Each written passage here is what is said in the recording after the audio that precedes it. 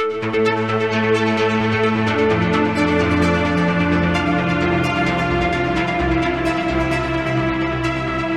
and welcome to the Sensibly Speaking podcast. This is Chris Shelton, the critical thinker at large, coming at you, critics, for another hour of podcasting greatness. And this week I am welcoming Seth Andrews. Now, he has a channel called The Thinking Atheist, and I would like him to please clarify for us how he is not the thinking atheist, but he is putting this out there that maybe thinking is a good thing for us to be doing.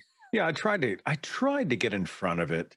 I didn't do a very good job in the beginning, but like on the website, the first line is, the thinking atheist is not a person.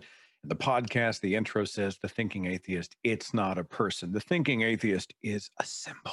Okay, it's a symbol because I came out of a faith culture, belief over knowledge, fake it till you make it kind of a thing. I mean, they didn't think of it that way. I didn't think of it that way, but it really was trust in the Lord, but don't trust the data. Don't trust the science.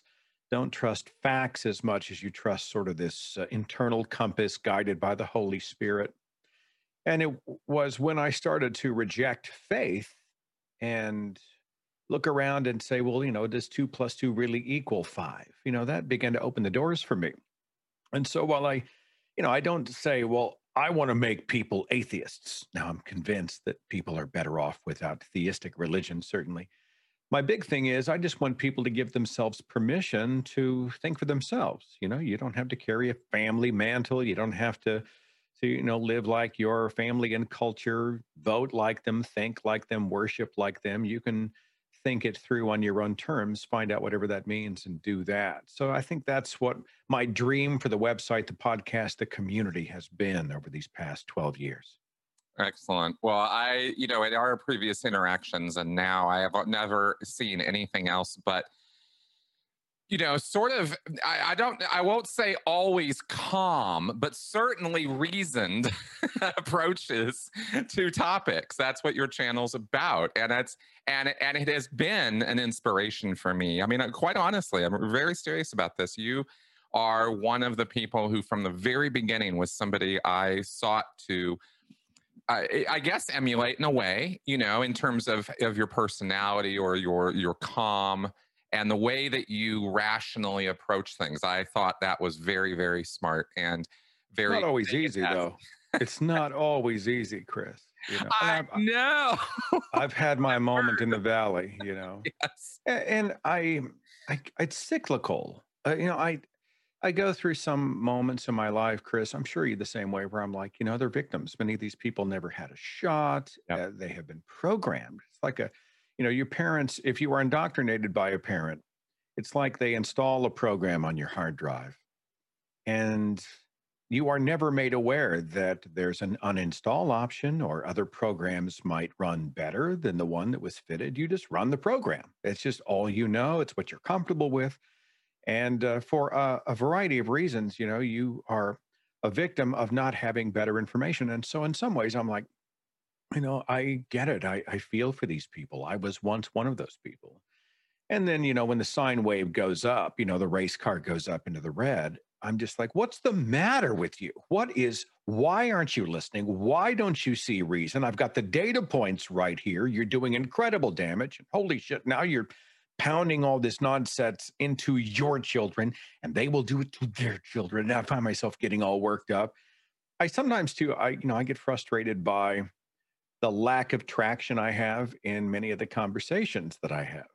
And forgive me just spinning off into oblivion, Chris. But when I first came out of the faith, I was so freaking naive because I thought, well, once I talk to believers and show them the information that I have recently discovered, if I show them the contradictions or the atrocities in Scripture, and if I show them the scientific evidence, and if I go and reveal to them that goodness exists far beyond any religious model, blah, blah, blah, they will all slough off their religious shackles, and we will all hold hands, and we will sing Kumbaya together, and we will all enter this next chapter of rationality, And that's never happened. It just does not happen like that.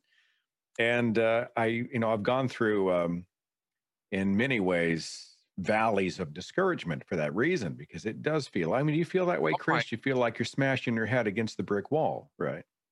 I feel that same kind of frustration too, because of course I came out of Scientology and was making videos, and of course you do this in an effort to reach the flock, the people you used to be friends, partners, spouses, everything with, family, and there was an effort on my part to try to reach them, to try to get to them. And then you find, on a fairly immediate basis, I was not getting a lot of positive feedback from the Scientology world.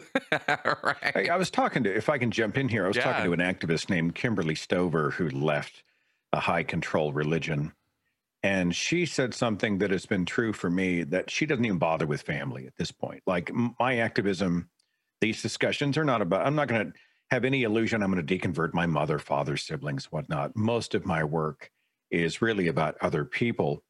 And it shifted because, where I was getting no traction with the dogmatic. You engage an apologist all the time in the one-on-ones and you get nowhere. Everybody leaves frustrated.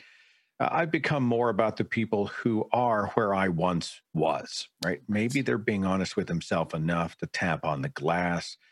Maybe they just need to know they're not alone. The people who aren't totally shut off.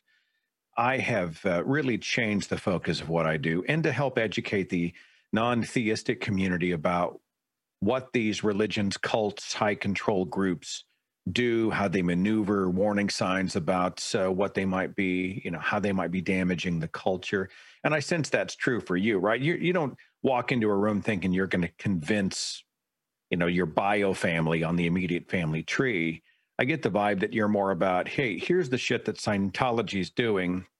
And I also want to encourage people who think maybe this isn't working, that it's okay. I mean, is that accurate for you? Absolutely, it is. Yeah. Yes. And what I've come to learn is that there are, there are stages of development, I guess you could say, as we get older, as we grow, through life, we have these things called stages of development. Well, there's sort of stages of cult activity or belief or group membership or whatever you want to call it, because it's not just with cults that this happens, that there is this, that you can get people into, or there is this fence sitting phase people can get into or go into, right? And it can take time. It can take a lot of time. Sometimes it can take, way more time than we would like it to for people we really care about. But it can still, and often does, happen, especially when these groups are abusive and destructive, because people respond negatively to that. And these abusive groups tend to distribute or share that abuse amongst the membership. Eventually, everybody gets a smack on the head. And when that starts happening is when, people start rethinking their earlier decisions. But they're not ready to necessarily hear your message when you first start saying it. In other words, like with me. But maybe some of those people who 8 years ago, when I first started talking, are now in a place where they're going to hear my message, So I've noticed over the years that you just keep putting the message out there. You keep putting the truth out there as you see it. You support it with as many facts and reasons and ideas as you can. And people will take hold of it and do something with it and agree with. Some people will agree with it. Other people won't. But you just kind of doing the best you can. And that's really, as content creators, kind of the best we can do, unless we're going to go to another level of activism. But at this point, this is what we're doing, is we're putting information out there. And it's been an adjustment for me as a little crusader to rethink the metrics of what I can and can't accomplish with this, And I think too, there is, I now have a greater understanding of how the brain defends itself, right? Yes. We just did a recent broadcast called "Can You Reason with Unreasonable People?" And you and I are people who were reasoned out of our unreasonable faith. So I really do think, this whole notion, well, you can't reason someone out of something they weren't reasoned into to begin with. Well, actually, they reasoned themselves into it. It was just bad reasoning. Right? And I just totally reject this idea that we can't reason someone out of a bad position. But we have discovered through brain science that when someone's beliefs that are attached to their identity are challenged, the amygdala fires up and they have the same brain response that they would to a physical threat. Exactly. You know, if they felt like their body was in danger, you know, I'm in physical danger. You fight, you flight. But the same thing happens often whenever someone's, you know, core identity in terms of religious beliefs, even political beliefs, whatever beliefs are challenged. You have a doubling down, you bristle, you fight, you flight, right? Exactly. Or you fight or flee. But I like fight or flight, as you know, because that's how it's known. And it's interesting because when you see that that's how those responses are going to happen in almost every case, it changes your tactic, where, you know, you make people aware that, you know, I don't buy it. I myself am totally unconvinced. I believe goodness exists without God. And then you demonstrate that life in full view of these people so that they don't feel threatened. They don't feel like you're attacking them, in the hopes that maybe at some point they'll be honest enough with themselves to say, well, you know, maybe this stuff isn't jiving. Maybe it's not working. And then who's their first point of contact to talk these things through? Hello, I'm right here, right? And so that's been one of my tactics to try to demonstrate. You know, I mess up their categories, because in their mind, if you don't believe in a God, you're rudderless. You live your life in a dark cloud of an orgy of misery and despair, and you have no purpose and you have no goodness. And you know what? That's right. Consuming, and then they look Satan's at me and they're like, lettuce, "Hey, that's doing pretty good. He's happy. He's centered. That doesn't really wash." And so, don't tell me that they're not trying to work that out in their brain. That's clashing, you know. Exactly. And you know, maybe at one point they're like, "Well, maybe he does have goodness. Maybe when this stuff over here doesn't make sense, maybe he's onto something." And then hopefully I have this, you know, this idea that they may come scratching on my door and we can have a real conversation about it. Well, you know, that's a really good point. I wanted to add to what you were saying there, because I've made that argument. I know I've tweeted this out before about, you know, the thing you said about how you can't reason somebody out of something because they didn't reason their way into it. I actually have said those exact words or something very similar to them, but I want to. But what I realize in agreeing with you, because I do with what you just said, my twist on it or whatever is the thing that I think gets missed by some people making that argument or trying that approach is they negate the power of the emotional component, the emotional needs. And they look at data as raw information, as facts. And my facts will destroy your faith, your lack of facts. And therefore, I'm going to reason you out of this thing by destroying your arguments of apologetics or faith or whatever, because I look at my facts. And I've tried to temper that with, you know, you're not going to reason somebody out. But I think what I really meant, now that I'm sitting here thinking about it, is that you're not going to reason them out that way. Yeah, that's true. You see, and I think what is required for that argument to be true is that we follow it up with, as long as you're taking into account that it's a pretty demonstrable fact at this point that emotional needs, that an emotional component of our decision-making process far outweighs our use of facts and reason when we come to decisions. You know, and I think that needs to be part of the equation, or part of the, you know, what we think about when we're talking about changing hearts and minds.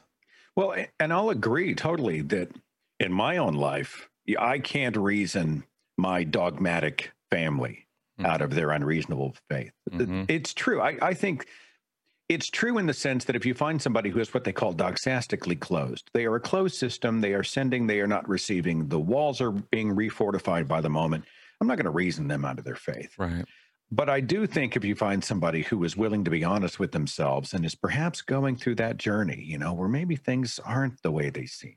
Yep. I think that's fertile ground where you really can reason. But I do agree with you that if you're talking, you know, if you're talking to the apologist who's looking down his, you know, the high mountain down his nose with that nauseating piety that they just, I'm not going to convince them with the facts. I'm not going to reason him or her out of an unreasonable faith. I guess it all comes to maybe that it's situational. Maybe that's a more fair way to say it. Well, exactly. Context is king has been my catchphrase for quite a while now, because you can't evaluate You know, we try, so it's almost cute the way we try to fit the complexities of human behavior into algorithms and models, and you know, and learning, you know, doing the sort of academic journey I'm doing now with this master's program has really opened up a tremendous reality to me, that my views are just one of a million views, and that there's nothing special or amazing or wonderful because they're my views. They just happen to be mine. That's all, right? And that there are many other valid ways of looking at things and seeing situations, or interpreting, or trying to figure out how to solve certain problems. And the wonderful thing about education is how it does give you that sort of you know, look, or it can, at least and I think it has everything to do with our ability to tolerate and understand and empathize with other people, that we're able to have that, you know. There are a couple of things I'm going to try to make this not a freaking monologue, but that's what happens when you invite a host to guest on your show. There's a couple of things that I planted a flag at in my brain. The first one, there's this very smug tendency by people who say that atheists are rational, religious people are irrational, as if atheism determines that you are a rational person about, I mean, you may be an atheist who you don't hold a God belief, but you don't hold a God belief for an irrational reason. Or, you know, the aliens told me there is no God. I mean, those people are out there. You'll find somebody who's never actually thought it through in their own life. Maybe they got the God question right, but they're irrational and unreasonable about so much else in their life. And this idea that somehow we've exempted ourselves from being impressionable, biased, flawed human beings on this planet simply because we got the God question right. You know, there's an arrogance there that really bugs me. Because I've been doing this since 2009, and I've met a ton of people. I've met flat earth atheists. I've met wild conspiracy atheists. Hell, I've just met awful human beings. They are not remotely humanistic. I would rather be with my Christian wife than spend another second with this horrible, toxic atheist, even though that atheist and I lined up the same on the God question. So, you know, I really would like to see us get past those labels and start looking more at the human being. What is our value system? What do we, you know, are you rational about other things? Do you have a pattern of rational thinking and behavior? Are you a good listener? Are we having conversations? And back to your point about emotion, I am so glad you brought this up. Okay.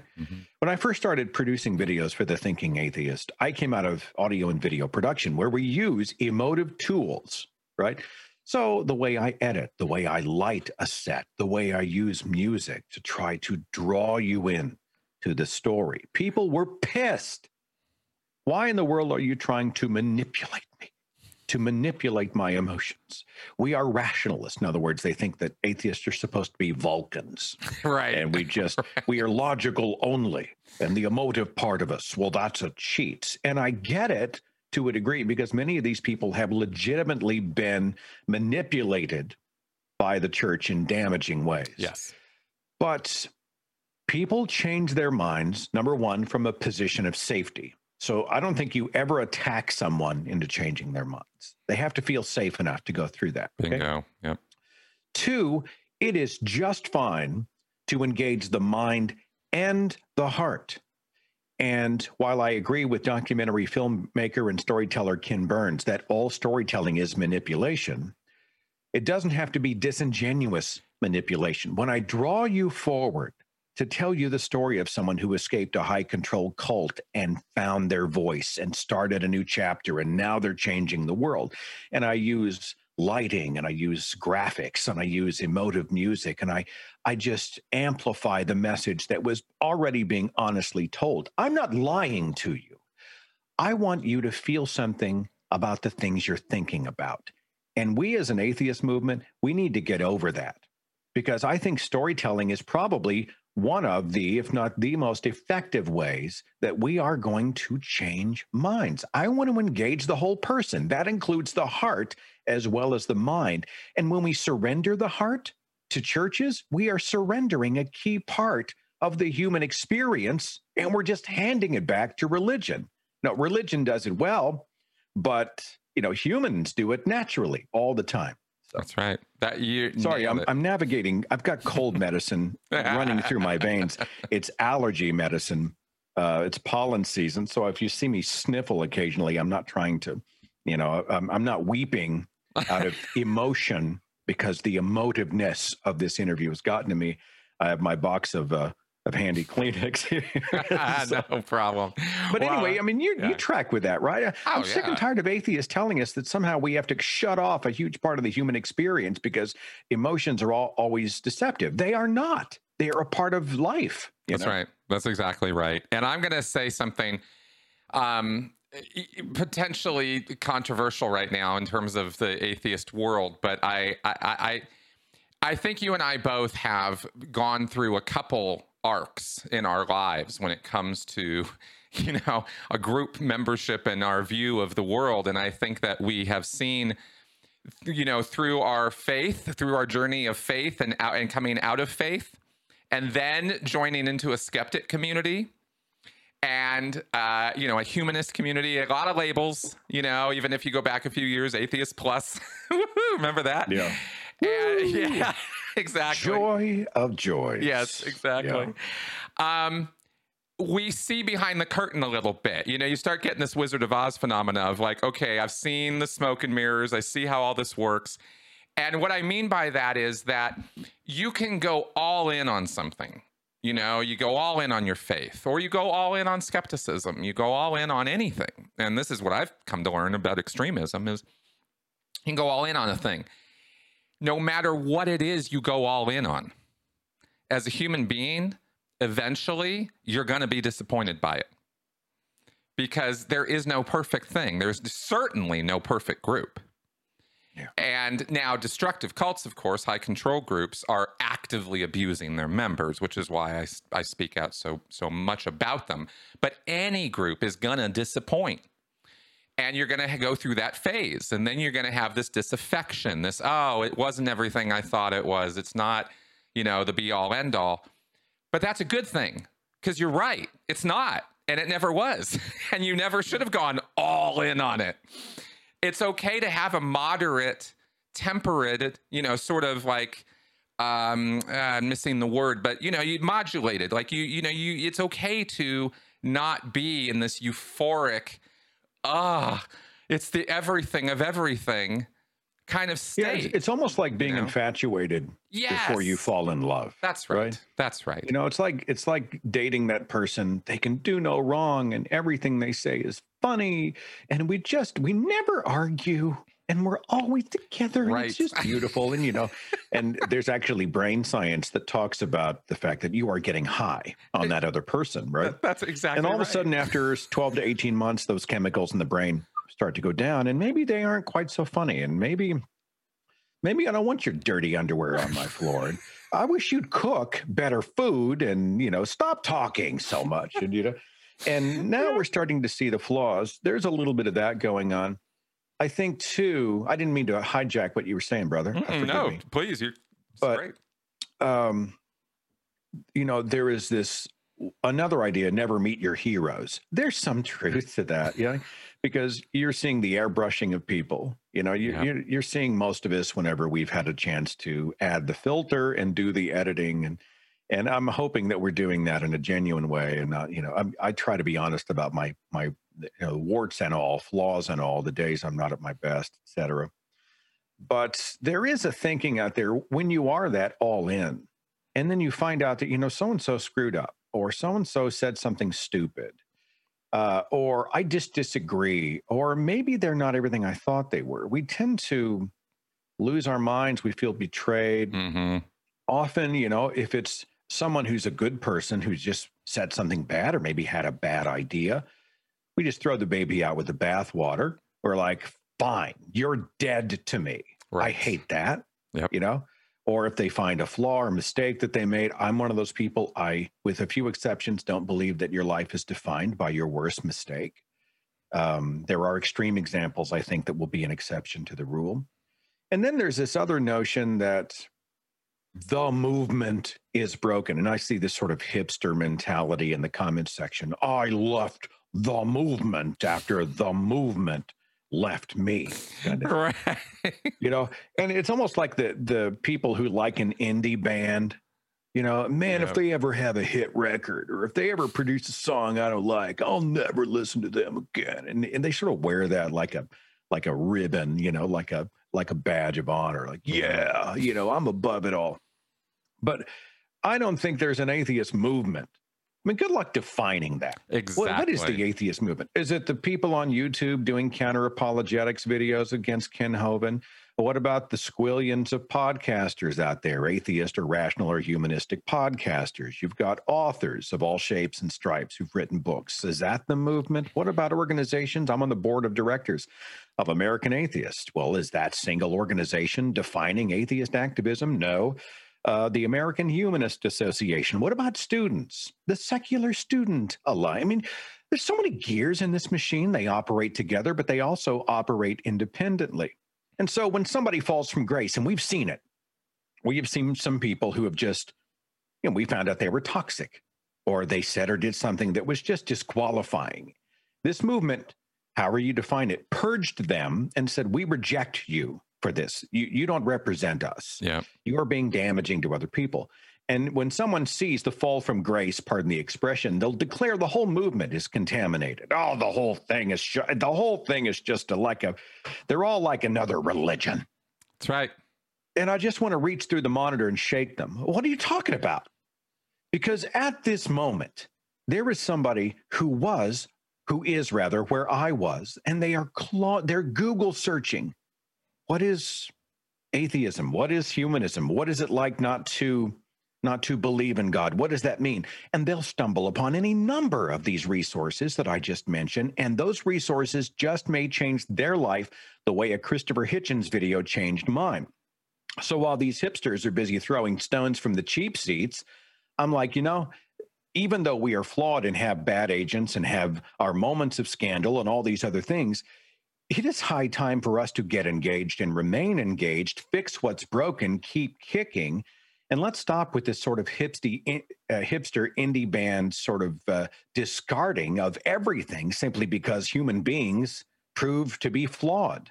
Well, I don't know. I went off on a soapbox. No, very good one, because you're making a really good point that I want to respond to. And this is both with young people, and it is also with this disaffected crowd I talk about. And I think we're talking about two different groups, but they have very similar behavior. And the reason why is the Save the World complex. It's the all in, the extremism thing, right? There is nothing easier to do than rile young people up and get them on board some movement and get them convinced that they're saving the world. They're naturally in a frame of mind where they glom on to, as a body. Obviously there are exceptions to this, but again, if we go back to those phases of development, there is a savior complex sort of thing that happens. It happened to me, and it was nothing to turn that on and activate that in me. I was not on that path of saving the world. And 2 days of Scientology recruitment, and I'm a wide-eyed fanatic. I mean, it was really quite amazing how fast it happened.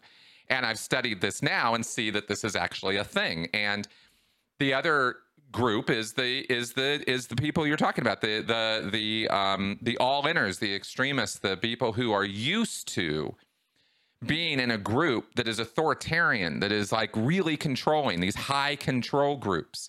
Religions can be very high control groups, local chapters of churches. Maybe the church overall isn't a cult, but that local chapter sure is, Yeah. And people come out of these things and their heads are all messed up about what commitment is, what responsibility and obligation are about, and they bring that to other things they get involved in and see things that just aren't there.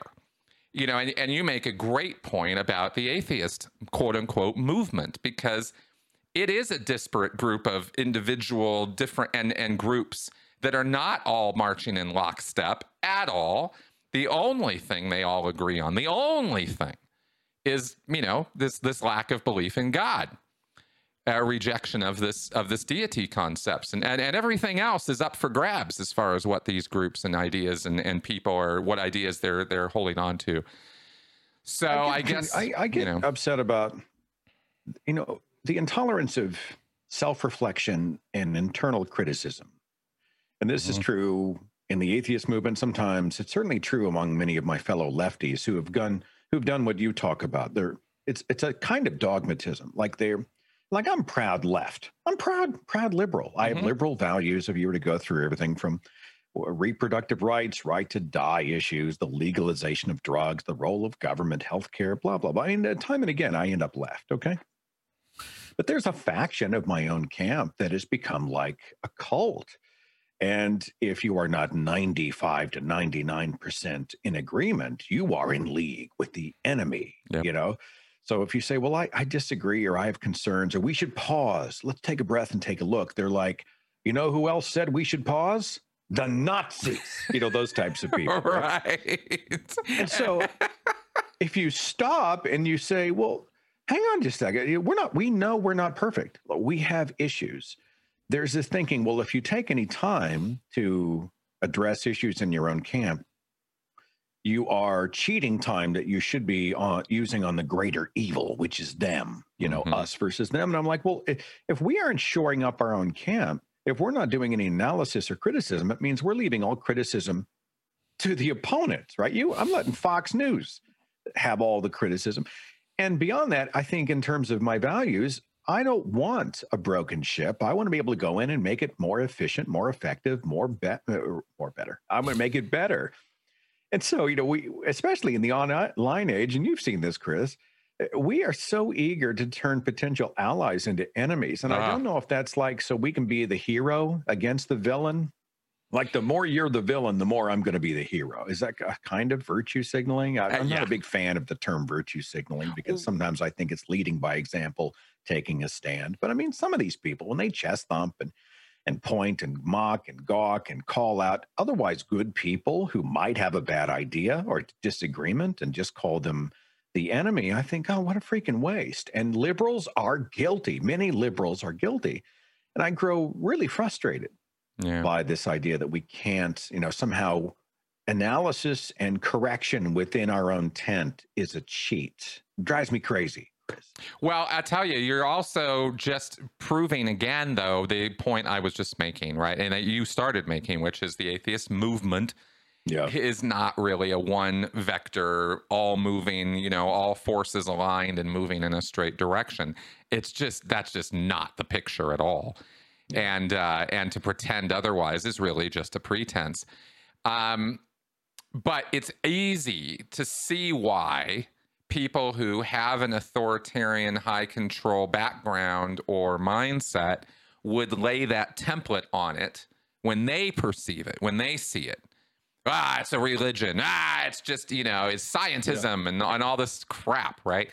If you don't understand what a religion actually is, you're going to say stupid crap like that. And that's an unfortunate problem that we have, is that these terms are complicated, they're nuanced, they're deep concepts. Even in the atheist world, they miss on this too, which is frustrating sometimes. I saw a tweet this morning. Religion is just a set of ideas. No, it's not. It is way more than a set of ideas. It's way more. Way more. I'm it's sharing culture, an it's article this history, weekend. it's, it's ritual, it's rites. There's so much to it. So I'm sharing an article this weekend about a guy who asserted that atheism is a worldview. And he is an apologist, and what he was doing was just what you were talking about, right?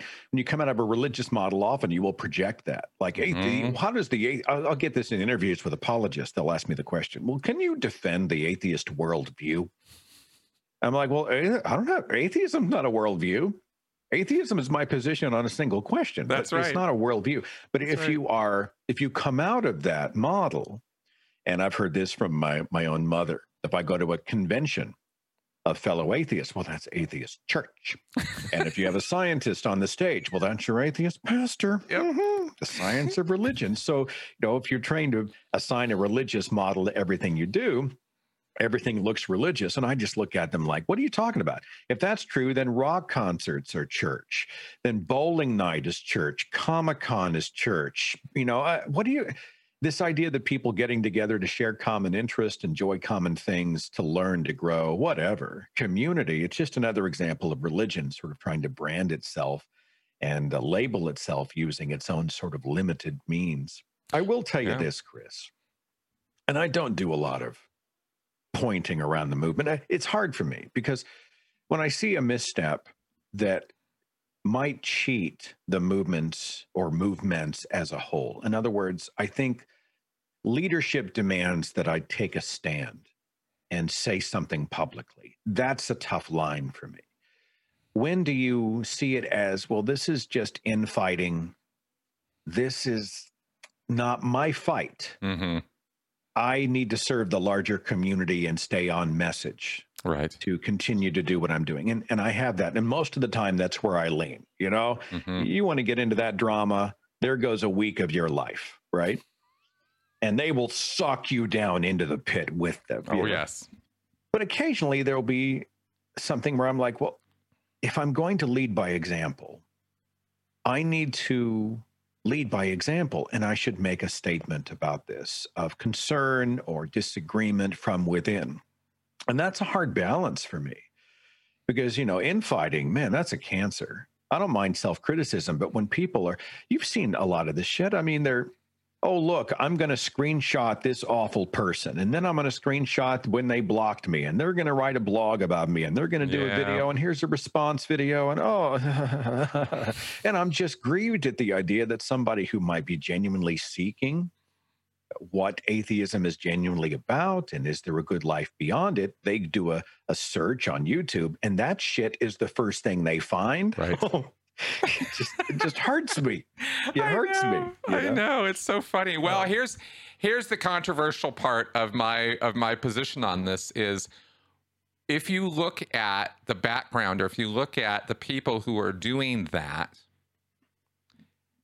a lot of them are people who've just come out, or recently, you know, or fairly recently, just came out of a high control group or a religion, or had a religious traumatic experience.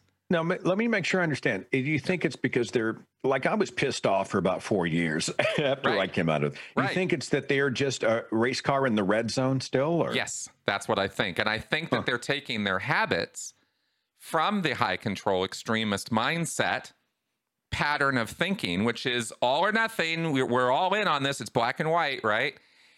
And they kind of misapply it through habit to this new set of ideas that they have glommed onto. Religion betrayed them. Now they're atheists.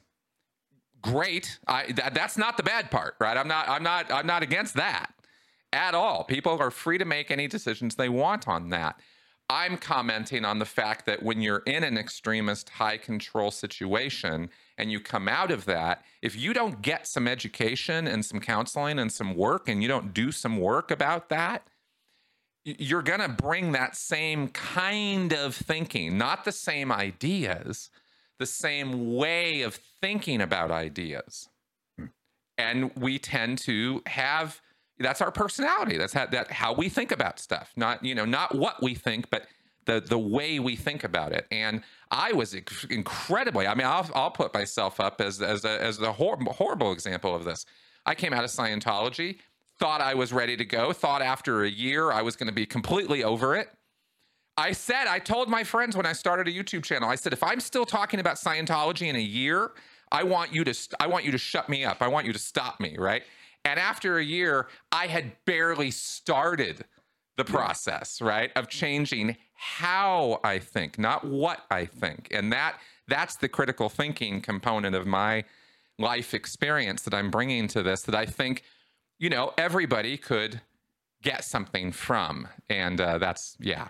So I was talking to the YouTuber Jimmy Snow on my show last year. And he said something that I thought might have some merit to it. He said, his advice to people whenever they want to be activists and they've just come out of a high control religion is to, for the first 4 years, you need to shut the fuck up.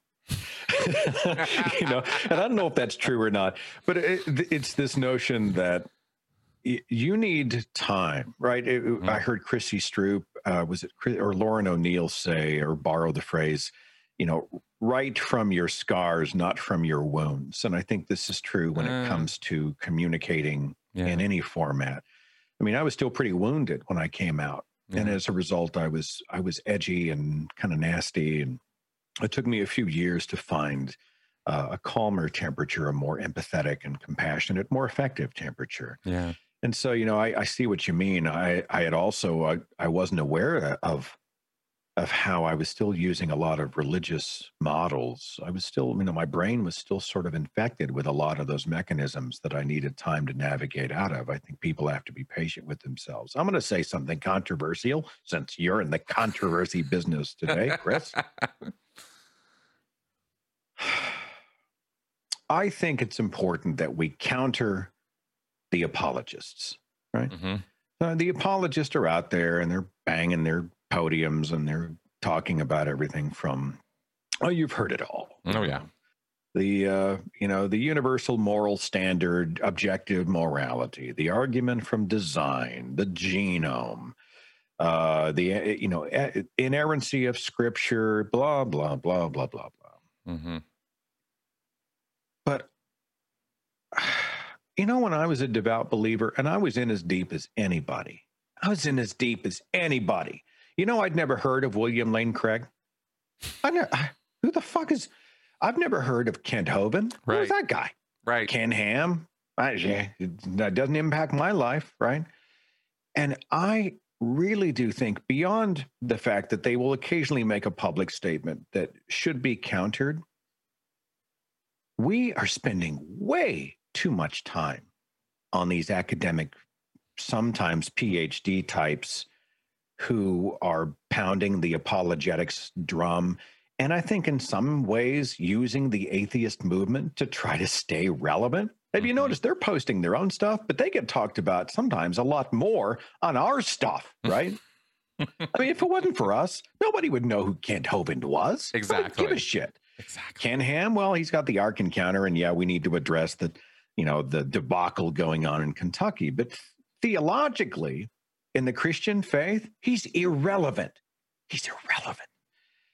I didn't believe for reasons of apologetics when I was a believer. And I think a lot of what we do in the atheist culture is we just think, well, I'm going to do a call-out video on an apologist and show how misguided he is. Or I'm going to do a screenshot of his website and say, look at this craziness.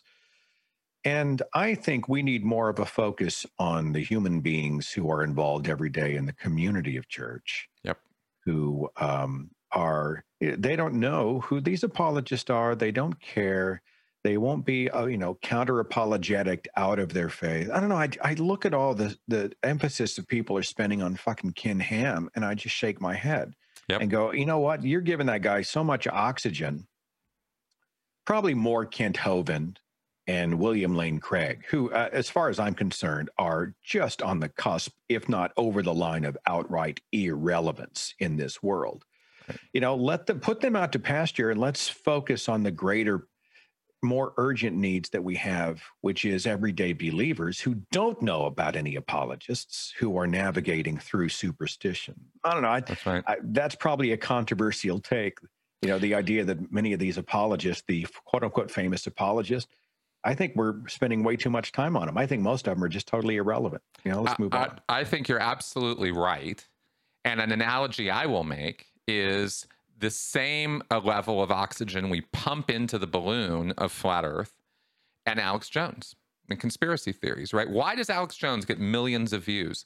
It ain't because millions of people believe his bullshit. It's just not. That is not that case.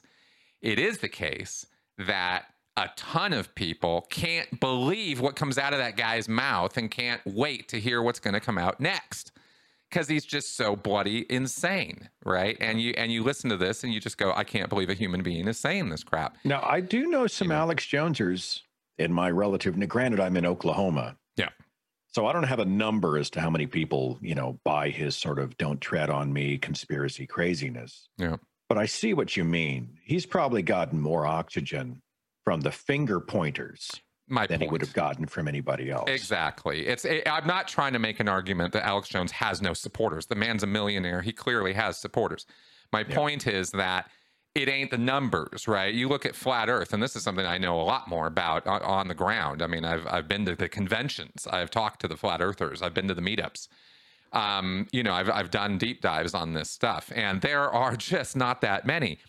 Another very relevant example, I guess I could bring up, which will be controversial on my channel, Controversy Day, is Scientology itself. Here I am going on and on. I have produced thousands of hours of videos about the Church of Scientology, its beliefs, its abuses, its practices, etc., its history, my experience with it. It is a tiny, insignificant, statistically irrelevant group.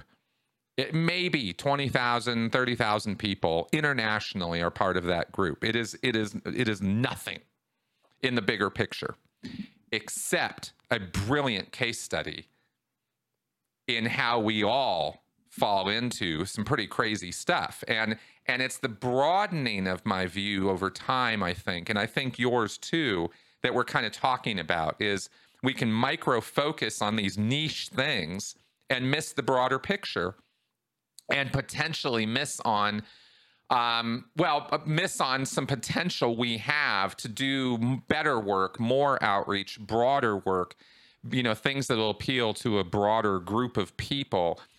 In terms of, here's a question that needs to be answered by the atheist community is, what's a good emotional needs alternative to God? How do you fill that void? Because, the existential crisis that people feel when they lose their faith is real. And they will hold on to that faith, even with all their doubts and reservations, and even with abuse added on top of it, rather than have nothing. No one's really answered that question yet. It's a lot easier to do the counter apologetics. I'm not, just like it's easier to do the flat earth videos. I've done those videos. I've done that, why is flat earth bullshit videos. They're not hard. Talking about emotional needs and how to deal with those, that's a lot harder. I look forward to somebody's Twitter post that says, Seth Andrews declares we should not counter the apologist, because that's what they're going to do. Right, of course. I'm not saying, I think I made clear with a caveat at the beginning. Yep. Sometimes I know, hell, who's that hate pastor? Greg Locke? Yeah, Greg Locke. I was thinking Steven Anderson. Oh, yeah. But, I'll retweet something that Greg Locke has done, not because he has a massive congregation, but he does have, I think, over 1 million followers online. And he's out there pounding his drum and doing great damage, but I don't spend a ton of time on him. So I'm not saying that we don't, draw attention to and debunk the bunk. I think that's part of what we do. But it's certainly not. I don't think it's all of what we do. For in my case, not even the majority of what I do, because most people aren't in their faiths because an apologist held a conference and they went and, said, oh, William Lane Craig is so, like I say, the vast majority of the people I could knock on their door right now after they go to church, say, hey, what do you think of William Lane Craig? And they'd go, who? They have no idea who he is. And beyond that, you make a great point about what we're asking of believers when we say, walk away from your faith or walk away from this notion of God. Because for us, many of us, especially those who are well outside the bubble, we're like, how hard is it? Just tell people you don't believe in God. Come on, you coward. What's the matter with you? I did it. My friends have done it. Why won't you do it? We're not asking people merely to walk away from this idea of God. We are essentially, in some ways, asking them to potentially be shunned, if nothing else, emotionally, by a mother, a father, maybe end up in a divorce proceeding with their spouse, in a custody battle that will follow. The community, the church, the people who have been there for them in times of trouble, who are their most cherished friends, the feeling of security and goodness, the joy of having communal music together and fellowship, for lack of a better word, hugely attractive. You're not just asking someone to, make an open statement of non-belief in regard to God. You are essentially unraveling or asking them to unravel the fabric of their very life. And we need to start showing those people a lot more compassion and grace. Exactly. Because the consequences are so dire. It's easy to understand why they wouldn't want to go deeper into these conversations, why they want to just kind of play it safe, why I don't want to make waves, I don't want to lose everything. They often, I mean, I remember back in 2007, Chris, I couldn't sleep at night. My gut was in a knot. I didn't know who I was. I didn't know what I thought. My whole world was unraveling. My boss was a believer. Is he going to fire me? I'm getting kind of long in the tooth. What in the world else would I do to pay the bills? I don't have another means of revenue. You know, my family, were they going to discard me? Who am I? It took me a long time to get through that. Yep. And, you know, we as an atheist movement, man, we need to see through the eyes of these people and understand the trauma, the religious trauma that they have been going through and the consequences they face coming out. That will make us more effective and I think more compassionate and empathetic as we do the activism we do.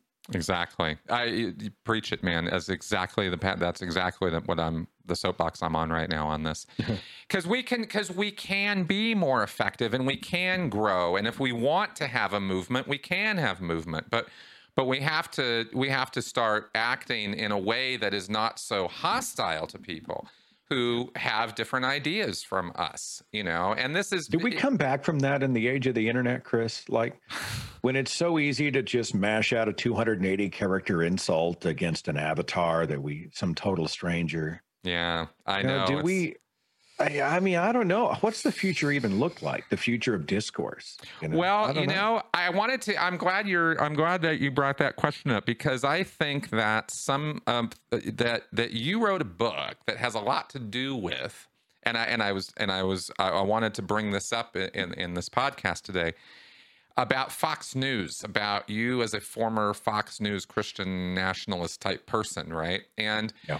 That's, you know, part of your backstory, and you wrote this great analysis of this stuff. And yesterday, I kind of wrote out on Twitter of all stupid places, kind of a breakdown of how is it that, you know, can a news source, and I'm not just talking about Fox News right now, can a news source be a cult?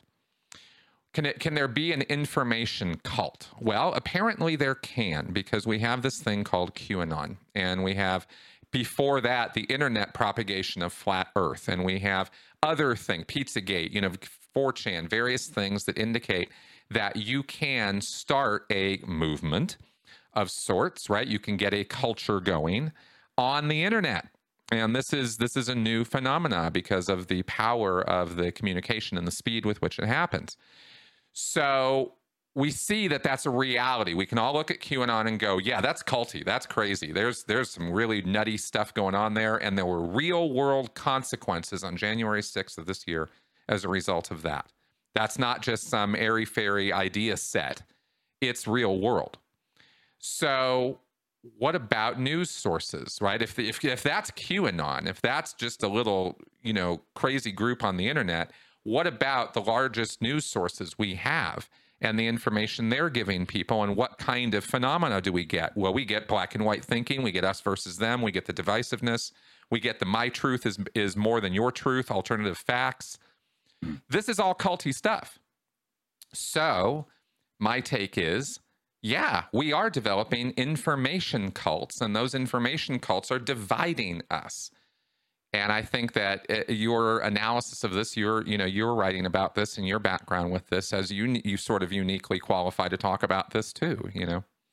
Well, it's weird. I spend most of the book talking about this evangelical conservative Fox News culture, but I reserved the final chapter for some criticism among my fellow lefties. Mm-hmm. And as much as I hated to betray the notion of binary thinking, you're right. We tend to, it's like when we talk about cancel culture, okay? And I did a whole show on this. I think we want this to fit on a bumper sticker. Cancel culture is real. Cancel culture is bogus. And I'm like, this stuff is so unbelievably complicated. Yep. I have come to the position where a lot of what we call cancel culture is just consequence culture. Somebody does something that is a violation of terms of service or just outright awful, and a private entity decides we don't want to be associated with you, etc. But at the same time, I can see people who operate in that sort of extreme dogmatism that you and I have been talking about, who just take that too far, and it becomes mobs and threats. We see, one of the examples, a couple of the examples I used were Liam Neeson talked about a racist thing that he had done 30 years ago, and people said, digitally remove him from his latest movie. Damn it. He has no place in polite society. And I'm like, there are instances where people are overreacting and mobbing otherwise good people, and we are not allowing for change, for personal evolution. We're not allowing compassion. We're not even allowing for discussion. Drive him out of polite society, ruin his life, make him afraid to stick his head out for the rest of his life. And I'm like, well, hang on just a second. Has anybody engaged this person in a way that's not going to cause those doors to shut, that's not going to cause that amygdala to fire up, that's not going to cause them to double down and freak out and feel attacked and going back into their shelter?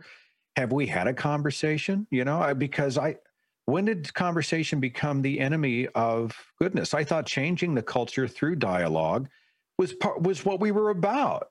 Exactly. I just don't think that everybody who does something or says something that is either wrong or something we disagree with, hell, even awful, needs to be immediately steamrolled right at the outset, when we might be able to go in and create an opportunity to broaden horizons, to educate. But we're not going to do that by throwing bricks at people.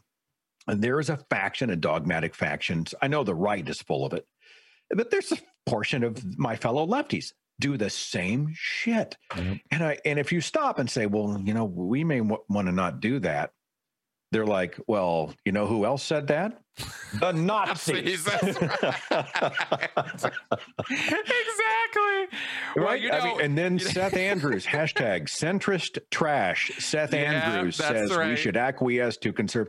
Yeah. And I get discouraged in my heart. I just fight discouragement. I've gone through the valley, man. Yep.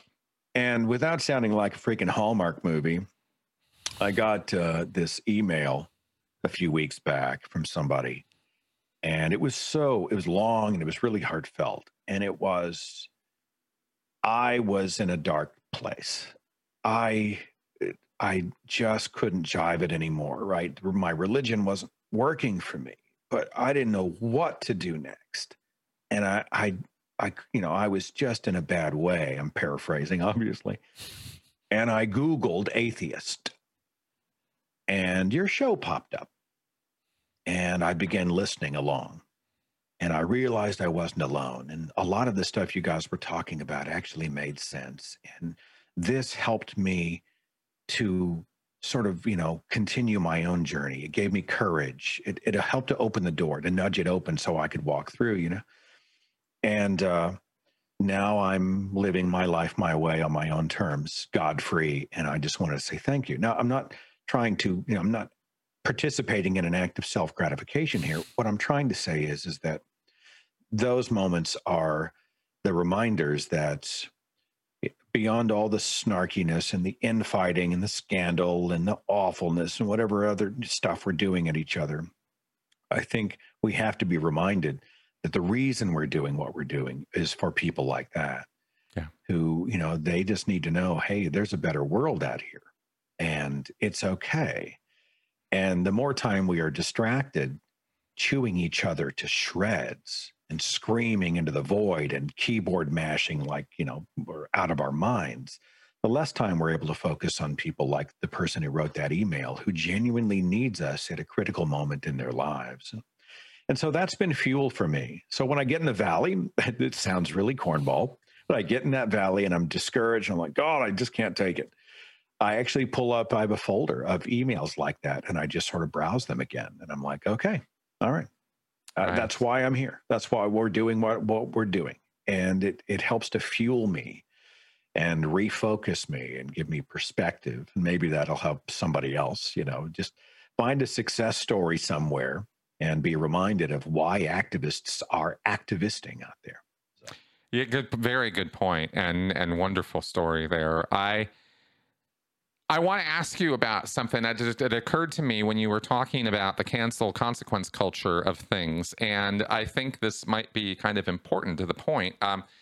Yeah, a while back in part of my studies, and we did a podcast about this, I talked about double binds, the concept of double binds, which are these, sort of rules, regulations, ideas put there that bind you so you can't win for losing. It's the catch-22s of the world, and we are surrounded by them, and these have been studied in social science. And I think one of the double binds at the heart of this cancel culture nonsense, the logic of it is, I think there's this idea that if you're asserting that something that somebody did 30 years ago is so awful that you have to destroy their life now, aren't you kind of really saying at a fundamental level that people can't change? Yeah. That people are always the same. Well, look, he was a dick 30 years ago. He's still a dick now. He's going to be a dick forever. There's no getting rid of his dickiness. And so we just have to ruin this person, right? And then remove them, as you say, from polite society. Yeah. And yet the double bind here is, but I'm creating all this outrage and I'm going to cancel this person. I'm going to make this big stand because we have to change. Something has to change. Yeah. And it's a double bind, isn't it? Isn't it? It very well may be. I see it as they believe this person can never be reasoned with, or they are defined by this one thing. Right. Binary thinking. That's right. And to improve the culture, we simply have to take out the trash. I think that's a lot of what they're about. So yeah, we'll change society, but we're going to go deal over here with people who they are reasonable and they aren't toxic and they aren't awful and they aren't the enemy. Yeah. And these other people, we're just going to throw them out. Right? They're garbage. In fact, we see that language used all the time. You're trash. You're human garbage person. It's true. I have to admit, I've used that language. It's true. No. It's totally true. I get it. Yeah. I mean, and I understand there. Again, I can see someone, Seth Andrews says, awful. Alex Jones is not garbage. Right. And I'm like, no, that's not what I'm saying. Right. But I am saying, sometimes these are theaters for surgery and we walk in with a freaking machete and start flailing about. That's right. Much of this is situational. I think, we shouldn't. There's a notion out there, Chris, that if we are considerate and we use consideration and we take a second and breathe and get and assess and figure out and let the fog clear and take a rational, reasonable, measured approach, that somehow we've sold out. Because, why would you ever have to pause here? I mean, this is an easy one. This is a no-brainer. Well, if you paused, you must be hesitant. If you're hesitant, it means you're weak. Maybe you're even sympathetic to the enemy. Maybe you're even in league with them. So now we've taken you and we put you over here in the trash bag with the other human trash that we're about to take out. Here's another catch-22, and you tell me if this is a bind. What do you call it? A double bind? Double bind, yeah.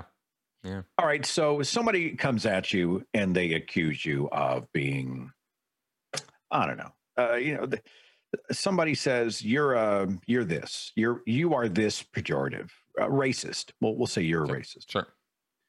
And, if you genuinely don't have racist opinions or attitudes, maybe you criticize someone who is not white and it was interpreted that you are racist or something because, you criticized a non-white. I don't know. You can put that scenario together any way you wish, but you get where I'm going with it. Mm-hmm. So then you say, well, I'm not a racist. I mean, I don't have those attitudes. And their response will be that double bind, right? Only a racist would be so defensive. Exactly. Saying that they would declare they're not a racist. What else would a racist do but say, well, I'm not a racist. Now you're a double racist. That's right. So, that is the exact definition of a double. You're nailing it. Okay. Yes. Because it's crazy making. It drives you crazy. It does. It's a lose. And I've given up talking to a lot of those people. Yep. There is some truth to the idea that it's not what you're called, it's what you answer to. There's some truth to that. But at the same time, if enough people are pointing and shouting and slandering you or libeling you, the right move is to correct the record and to hold up your hand and go, I'm not any of these things that you say. This is an unfair representation.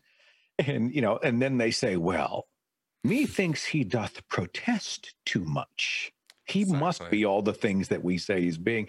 There's a lot of that on the internet. I watch it from a distance and I just think, oh God, where's the grace? Where's the discourse? At least start with calm voices. And then if you find out they're being hideous or you see real evidence that they are a racist or a sexist or a predator or whatever they're going to be, I mean, whatever that is, then it's time to get good and pissed off and whatnot. But I don't think we start by assuming the worst. I think let's find out. Let's take a second. We're supposed to be creatures of evidence, for Pete's sake. Exactly. And supposed to be. I just see a lot of that going on. The movement's full of amazing people. There are a lot. I bitch about the problems because that's where our area of focus would be. You don't always talk about everything's working perfectly, because that's not. Often you want to find the hole in the boat and try to patch it. So I think that's a lot of what we've been talking about today. But there's so many people out there who are not those people.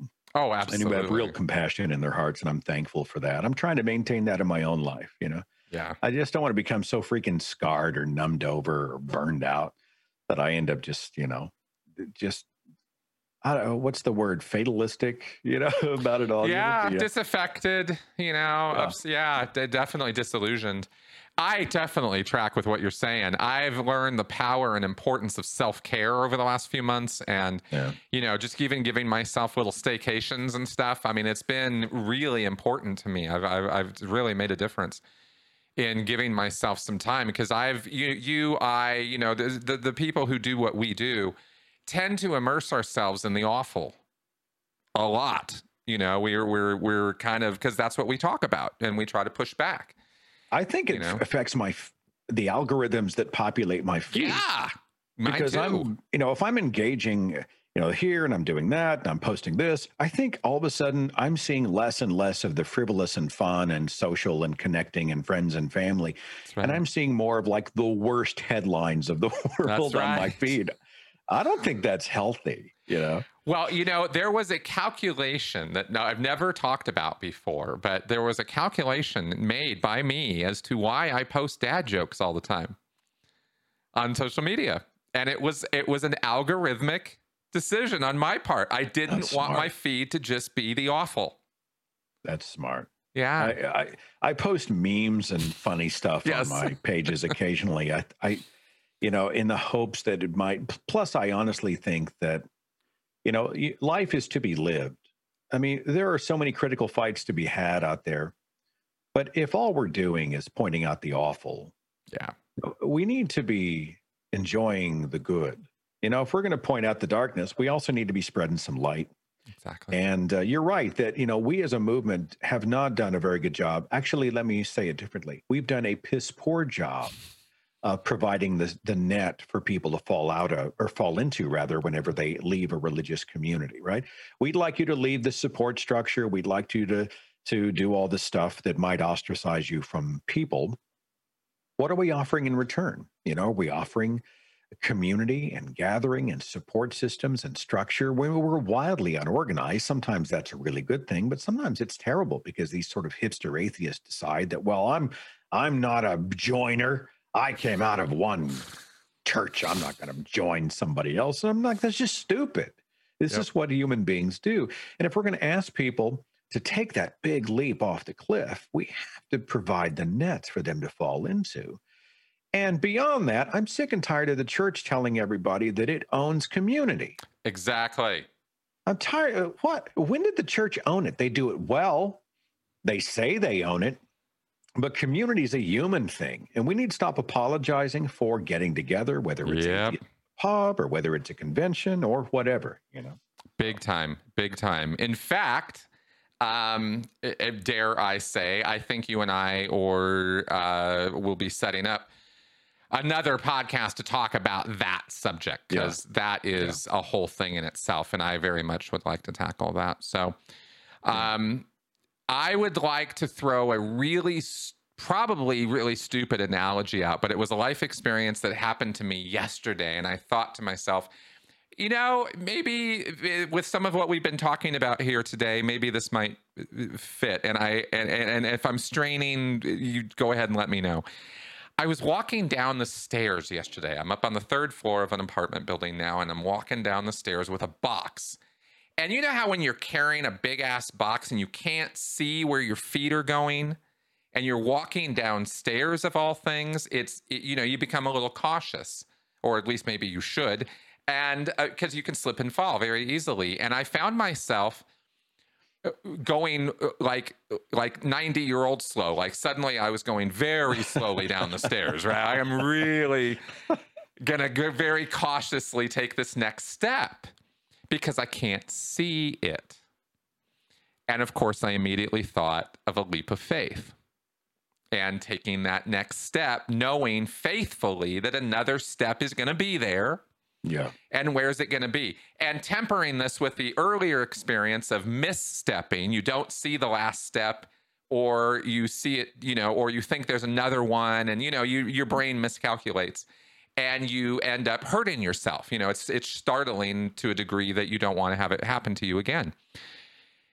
But what I realized walking down the stairs is when I got to the last step, I could tell where I was because I could look around and I should know how tall I am.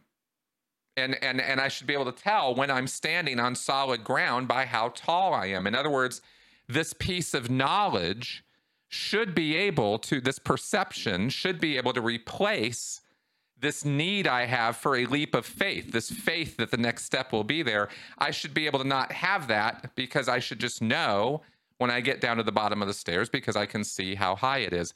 Like I said, this is a little strained, but it was this knowledge versus faith thing, and even knowing the process I was going through as I was walking up and down these stairs, I couldn't, knowing how tall I was or knowing this piece of information that would somehow make this faith go away never did. It didn't really do it. I still had this emotional, oh my God, I'm going to fall and hurt myself. And it didn't fully take.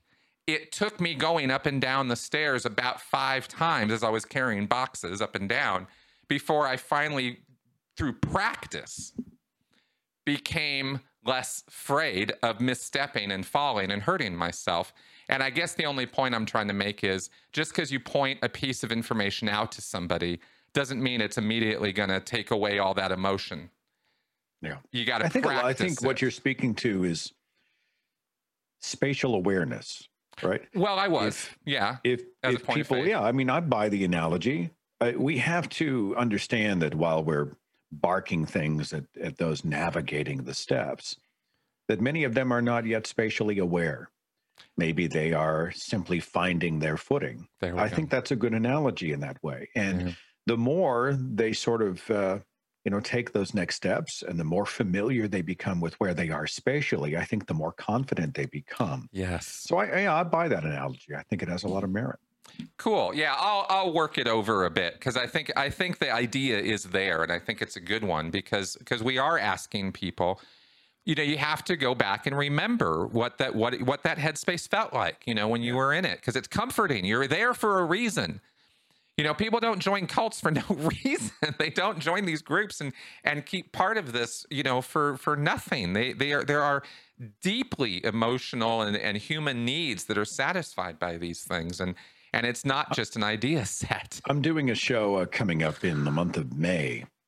I've got Dr. Andy Thompson, who's a psychiatrist. I have Dr. John Wathy, who's a neuroscientist. And we're going to get into why we have evolved this tendency toward sort of looking up to the heavens and how that relates to survival mechanisms.